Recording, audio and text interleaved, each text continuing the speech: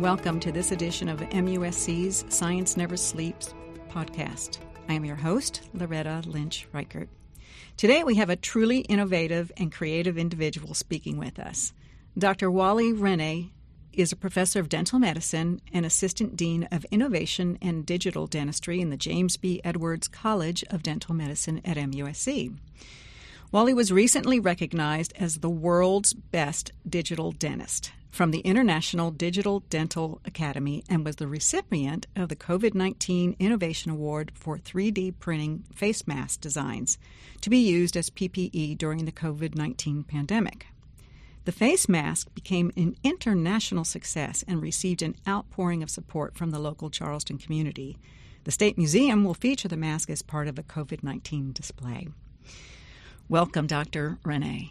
Thank you so much for having me. I'm really excited to be here. We're happy to have you. I'll do a little disclosure with my audience and say Dr. Renne is my dentist, and he is a renowned dentist here at MUSC. His patients adore him. So just to put a little plug in there. Thank you for that. So let's begin by congratulating on these accolades and then ask, what is digital dentistry? That's a really good question because digital dentistry means many different things to many different people. It could be as simple as upgrading your radiographs from film to digital. Mm-hmm. Believe it or not, there's still film radiographs being taken around the country, and one first step to go digital in your journey to digital dentistry would be to go to digital radiographs. And we know that that has lower radiation to our patients, better clarity, and many other benefits, including not needing to have a dark room in your office. So that's kind of what we used to think of as digital dentistry maybe 15 years ago. Okay. And then we started to evolve past just digital radiographs to now including 3D digital radiographs as in the form of cone beam CT. And we have pioneered ultra-low dose protocols where we're able to take a 3D scan of your skull, including all your teeth, at a lower dose than a traditional 2D pantograph. Wow. A pantograph, as you know, is those things that rotate around your head and have this 2D thing show up on the screen. But with the latest technology, we're able to do a 3D scan. So it's really cool, and that helps with all sorts of things like implant placement and making sure we're safe and not hitting things that we don't want to hit when we place implants, and also diagnosing pathology. So then evolving past radiography, we're also transitioning into the world of 3D scanning using no radiation. And so we're able to use white light imaging and laser imaging to scan teeth and make restorations on the computer. So we're able to design fillings and crowns and veneers and all sorts of beautiful things and then 3D print or mill them for our patients. And that is what's really exciting. Is that part of what students in dentistry right now are dealing with rather than the old stuff, or is it a combination of both types of? I feel bad for them because it's both. Oh. So it used to be, if you look at the evolution of dental education, typically and historically, it was behind the times where you learned antiquated techniques, and then when you graduated, you had to scramble to figure out, okay, how do I use modern technology? How do I figure this out? MUSC was one of the first schools to actually be forward-thinking and say, okay, we want to teach the future of dentistry now, but we also don't want to lose those old techniques that have been tried and true and proven in the literature with evidence-based dentistry. So we have this perfect synergistic blend here between these kind of traditional techniques that have really been proven in the literature, and we blend that very carefully with the most modern techniques in existence. And so our students have to learn both. That's a lot, but at the same time, I can see where, if you're going to be a dentist in a rural area that probably doesn't have the kind of high tech that it's perfect for the patients in that area. 100% sure. That's really awesome. I love that MUSC had considered that when they were moving into the new curriculum. Yep. So that's great. It's really cool. So, I mean, what you do now, how does that affect, I know forensic dentistry when you're looking at, trying to identify a body. Does that affect that at all? Sure. So there are some new advancements in forensic dentistry as well as it relates to 3D imaging. Whereas before, when you had a bite mark, say, on a body, you had to take a mold of that bite mark, and that mold would deform because you're pressing down onto the skin. With new technology, you're able to use touch-free scanning and get a 3D mold, and then you're instantly able to try to match that using some really sophisticated iterative closest point algorithms to 3D molds of patients. And so you could kind of have this artificial intelligence matching. I mean, it has come a long way, hasn't it? It's so exciting. It really is. And hopefully when we're done with this podcast, folks will reconsider going to the dentist, which is, for a lot of people, a very scary thing to do. And it sounds like the new technology and the new materials might make that a bit more of a comfortable opportunity. It's more efficient, and it's definitely safer. I mean, because if you think about the way that we used to, for example, place implants, we used to kind of just put them in the bone. It'd almost be the kind of like when you hang a picture on a wall and you want to hit a stud, but you don't have a stud finder, and you kind of just drill, and you hope that you got it, but half the time you miss. Well, before guided implant surgery and computer-aided design and manufacturing, we had to kind of do that. Now we're able to precision guide things super safe, ensuring that we don't hit vital structures like nerves and arteries, and it's low stress for the patient and the doc. That's incredible. Yeah. That is wonderful. So maybe we could take our listeners back a little ways. So, tell me about what the first materials that were used to do fillings, which were, I believe, not carcinogenic, but at least some biohazard. Yeah, I mean, so amalgam fillings contain silver, tin, mercury, and they have a little bit of copper in them. And these restorations, though, have been around for a long time and have served the profession really well. There's concerns, however, more environmental, that specifically with the mercury being released into the wastewater, or if you include all the dental offices around the world.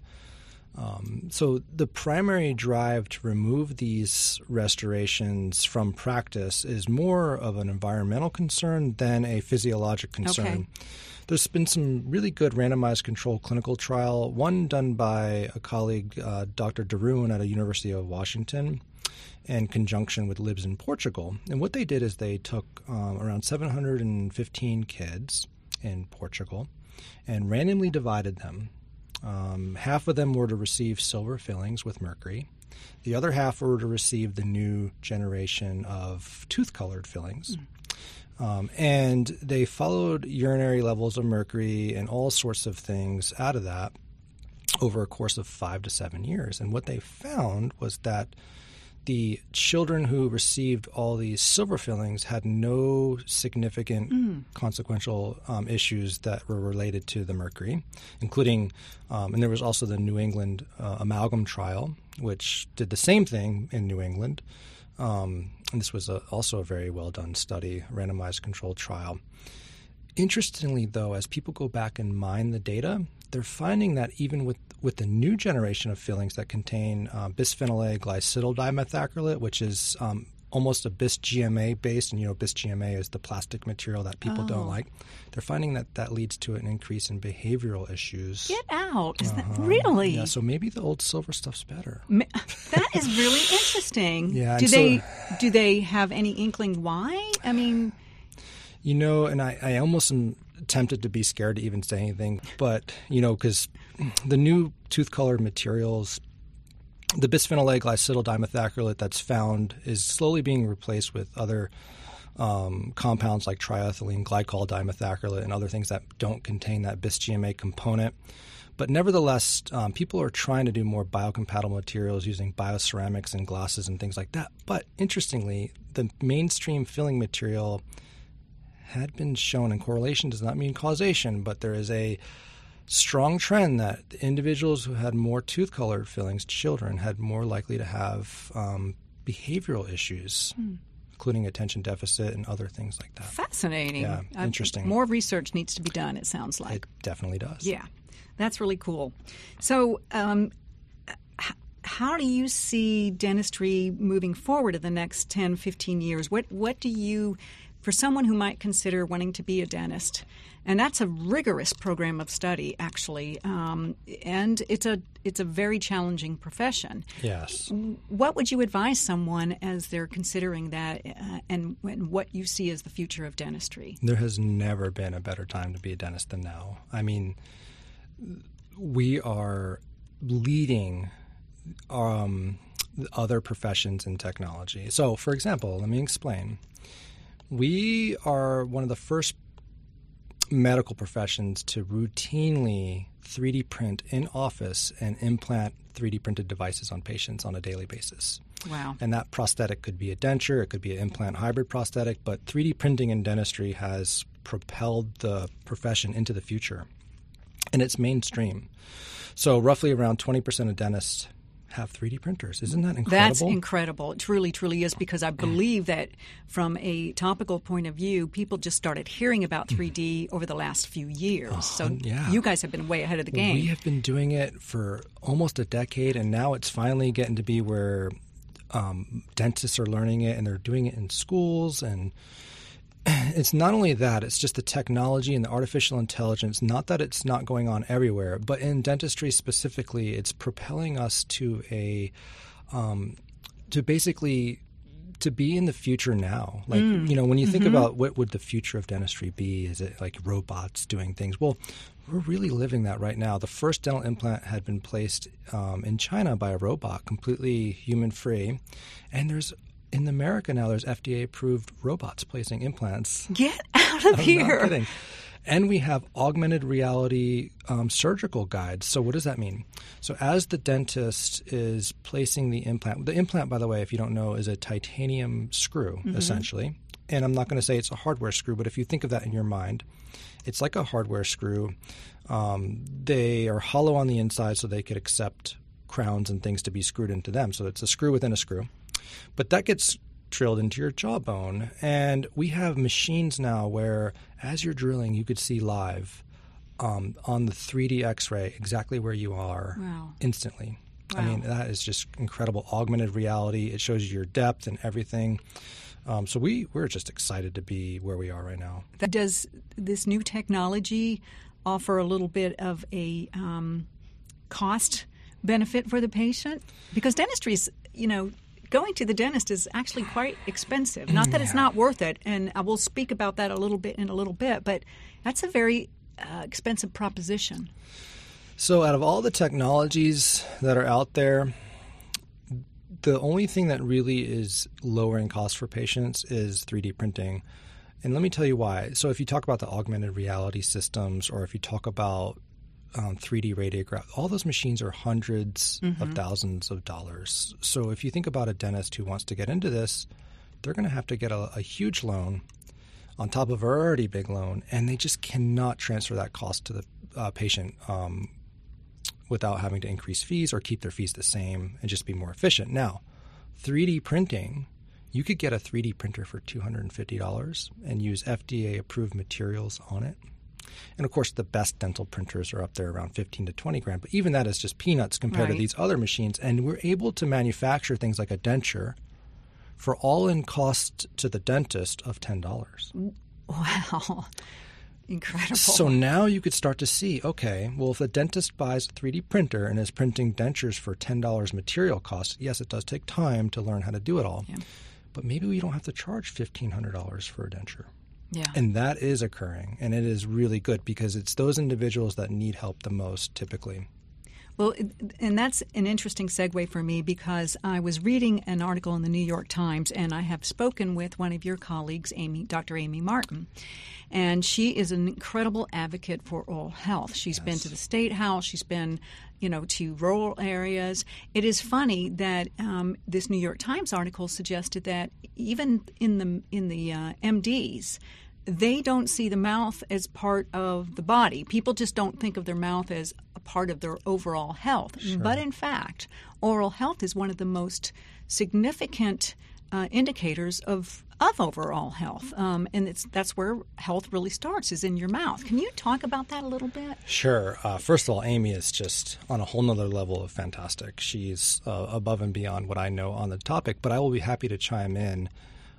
We have significant evidence in the literature to support the notion that oral health is directly related to cardiac health and also mental health. So it's interesting. So organisms that exist in the mouth, like Treponema denticola, which is a spirochete, have been shown What's a spirochete? Spirochete is a nasty little bug that could penetrate the blood-brain barrier. And autopsies show that in people who have Alzheimer's, there's more likely to be spirochetes in their brain so oral spirochetes. Wow. These are the same spirochetes that cause periodontal disease, by the way. Wow. And then we have other evidence to support that Porphyromonas gingivalis gets into the bloodstream. That's a bug that lives in your mouth that goes into your bloodstream and causes inflammation. And if said inflammation goes into an area of your artery or where you have a plaque, your body will attack that area and you could have a stroke or have heart failure and heart disease. And that little bug releases some certain inflammatory elements that could also get into the brain and cause mental health degradation. So it's insane that we're finding that how clean your mouth is a window to the rest of your body. And outside of brushing and flossing and gargling, how do you keep your mouth clean? And well, let's start with that. The most important thing as it relates to oral health is consistency. So you can't skip a few days of oral health care and then just all of a sudden start back and expect to erase the damage that had been done. You're going to have gingivitis. You're going to have bleeding gums. And I hear it all the time. When I floss, it bleeds. Well, that's a sign of inflammation. And when you have puffy, red, bleeding gums, the bacteria is entering into your bloodstream. And it's spreading throughout your whole entire body. And so you're going to have inflammation in areas that you wouldn't expect. And so the main thing is to maintain almost a religious cycle of oral health care. And it is important to go, and I'm not just saying this because I'm a dentist, but it is really important to go see a qualified hygienist every 6 months at least for them to do a really good deep cleaning on you because there's areas you just can't get with a toothbrush below your gums where stuff accumulates. And so that's the main thing, is consistency. I used to think there was like a magic bullet. Like before becoming a dentist, I would say to myself, surely they know something that I don't know, because you might not know that I have pretty much a filling in every tooth in my mouth because I was a naughty boy. I would get Was there candy? There was candy, so I would get I would get $2 a week for allowance, and I would ride my bike to the candy store and get a brown paper bag full of candy. And every time I went to the dentist, it's 8 cavities, it's 10 cavities. I'm like, are you running out of teeth? And it was a nightmare. And I thought that, surely somebody else has some secret. And the secret is consistency. Yeah. That's it. Wow. Yeah. But just like with a lot of things, if it's not a habit that just becomes part of your routine, and especially younger people, I think that most of us who, adults, are pretty good about it. I would suggest to you that the younger people and elderly would be problematic. Huge problem. Yeah. And then the dexterity of young. For example, I have 3 kids. We brush their teeth until they're 8. Wow. For them. Wow. That might sound a little crazy, helicopter parents, but if you look at the AAP guidelines, the American Academy of Pediatric Dentistry, and the ADA, children do not have the dexterity to properly brush their teeth. And so, it's you have to put them in a headlock sometimes. They're screaming at you, I don't want to brush my teeth. But you just do it and you teach them good habits. And if you look at the guidelines, dexterity around 8 will be such that they could properly clean their mouth. I remember when I was in school, that the dentist came to do a little presentation, and they gave us these little blue things to chew on after we brushed to see where we missed. Yes, that's a good idea. I don't know if they still do that. They still do that. It was an eye-opener for us, and we were little kids, so we were like, oh, my God, how did I miss that? It becomes a game to play. So that is a super good teaching tool. Yeah. We still do that in certain schools and teach that the disclosing agent that highlights the biofilm. Yeah. It's really cool. Yeah, it is. And it's a simple way for a kid to engage in their own oral health. And again, it's so important not only for the total body, but also your physical presentation. People look at you right away to say, they make judgments on a person based on their teeth and their mouth. So, I mean, that's important stuff. It's really important. It's they say that you could be missing an eyebrow, and it's less noticeable than missing a front tooth. Yeah, I would You've imagine. seen that meme floating around. Yeah. So let's get into something I'm sure you're really excited about, and I want to know more about is how did you get into this whole thing of deciding to develop the masks and become the digital dentist? Can you tell us that story? It's a little bit of just serendipity. I mean, if you look at the beginning of the COVID-19 pandemic, when we really didn't know how SARS-CoV-2 was spread, we had a hypothesis that it might have been aerosol related. And so we rushed early on to develop an open source mask working with the Yost lab, who, by the way, is just Dr. Michael Yost in surgery, just a wonderful incredible resource and just a professional guy. That's the kind of stuff on MUSC campus that I think people need to realize is that we have we have resources that you could tap into, and it's human resource, like people. Right. It's the people here. It's their intelligence. It's their wealth of creative. knowledge. Yeah. And he's on another level. So I mean, immediately it was natural for me to reach out and to collaborate with him and his son John, who's also just a brilliant kid. And we decided to design, using computer-aided design, a mask that could be printed on any printer. So even your $100 high school printer that you see in like high schools and libraries and stuff like that. And we did some testing to show a few things. One was that the printed mask, using the settings that we recommend, is indeed airtight, right? Because you don't want to 3D print something and then have the false idea that it's stopping microbes from entering. And then we developed kind of a way to develop your own filters for it. And we had tutorials on how to put it together. You have to remember, this is at a time when people had nothing. People were using a scarf, tissue paper. Right. I mean, we literally had no masks anywhere. This was at a time of true crisis. And so people started printing these masks all around the world. And it's quite remarkable. And I'm proud to be a part of that team. So just to step back, MUSC, you and your team were the ones to first start all this. Sure. And then it went to the rest of the world. So MUSC is where it really began. Yeah, I mean, we released our design open source. So we worked with the Foundation of Research and Development here to create a license where people could just download and modify as needed that design, which I know for sure in several countries and other areas of America, people were using that design as their only mask, which is really cool. And we hope that it maybe early on saved some lives and prevented some people from getting COVID-19. Absolutely. Yeah. Oh, gosh. Yeah. That was a very challenging time for all of us. And in fact, in the article that I was reading from the New York Times, they noted that after COVID-19 really became an issue, and as people were finally able to go back into the dental office, what you all saw as practitioners was pretty horrific. Everything from people, ate comfort food and junk and just kind of gave up on health habits, or they were so anxious they were grinding their teeth. So a whole lot of fallout, if you will, from COVID just for oral health. We're still catching up. Really? I mean, a whole year essentially of not having professional dental care. We're still catching up from all the issues that have come out of that. A lot of people were stressed. They were at home. They weren't doing their normal routine. And they for better or for worse, they maybe forgot about their teeth just a little bit because, you got a lot of stuff going on. Yeah.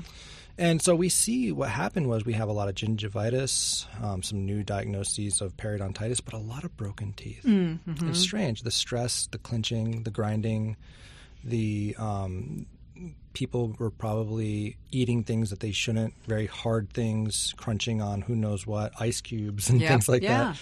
Could wreak havoc on the teeth. Yeah. Amazing. When I think about how MUSC is leading the nation with oral health care, it's a proud moment for me because it's not just about the technology. I mean, there's schools that have technology, but it sits in the corner. It doesn't get used. There's nobody to drive it. We're innovating not only oral health care, but oral health research. We have a really fantastic team of individuals who are pushing the boundaries of dental oral health research, and it's just really cool to see the innovations occurring on that end. So it's not just technology that's really making us stand apart from the rest of the nation. It's also the team that we've assembled and the amount of research that we're doing. It's really, really inspiring. It is inspiring, and also I think the public ought to know what kind of really beautiful people inhabit the dental school, because you also do a lot of outreach, the dental school, to communities where they don't have access to good dentistry. Yep. And I think that is, again, as we said earlier, oral health is the beginning of really good health. So the fact that you guys spend your time getting out there with the public and trying to make a difference in their lives, I think is a very important part. I think that's part of the legacy of the when the dental school started, and it continues on, and even under today's current leadership. It's really a wonderful thing to see. It is, and our students have such a heart to help. Yeah. I mean, they're the ones begging for more help. I mean, they want to go out there and be involved in the community. They're volunteering at the Echo Clinic in Mount Pleasant and Our Lady of Mercy in Johns Island. Mm-hmm. And you name Free Clinic X, they're there in the morning when it opens. They're there on the weekends. They're there at nights. And they're really wanting to help people who do not have an avenue for oral health care. I think that's a wonderful thing, yeah. Absolutely, and I think that our community should support that. When, as a final thought, as a dentist, when you have a patient coming in to your clinic, what would you like them to know about what they're about ready to go through? How do you ease their mind about the work that's going to be done? So typically, you have to understand that you're in control as the patient. Okay. How so? Well, so it's not like it used to be. A lot of people tell me stories, and I have these same stories. You're in the dentist as a child, and you're getting your tooth drilled on, and you're screaming because it hurts. And the dentist is like, just a little more, just a little further. And you're clinching, and you're screaming, and you're in like this, strapped down essentially. That is not the dentistry of today. Okay, we are there essentially for your benefit. And we are going to use the latest technologies and techniques and synergistically combine that with new hands-on skills that we've learned, that we've picked up on how to numb with less pain. How do we drill more conservatively? So instead of cutting a big hole in your tooth, we're doing a tiny microscopic hole. These things is where the profession's heading. We're more conservative. We do not want to have to pick up that handpiece and drill on your tooth unnecessarily, whereas 10 years ago, 15 years ago, the philosophy was drill more. Yep. And we've completely departed from that. So less is more. We're more conservative. We're watching out for you. And of course, we always say, what would I have done on my tooth, or what would I do to my family member? And that's what you're going to get these days. That's great. That's a wonderful way to finish this podcast, is to say it's not something you need to be afraid of anymore. And when you're in the capable hands of our dentist at MUSC and Dr. Renne, you can feel good about what's happening. So I thank you so very much. This was fun. It was informative. It was thoughtful. I hope that people take away from this important and mindful ideas about how to take care of their health. Even the smallest thing, just, I guess, gargling. And if you're not in a place where you have a toothbrush and floss, gargle or something, and just to clean your mouth out, that will help you tremendously. So, absolutely. Yeah. Thank you so much, Dr. Thank Renne. you. I really appreciate it. It was really fun. I am so delighted that you had me on. Thank you, sir.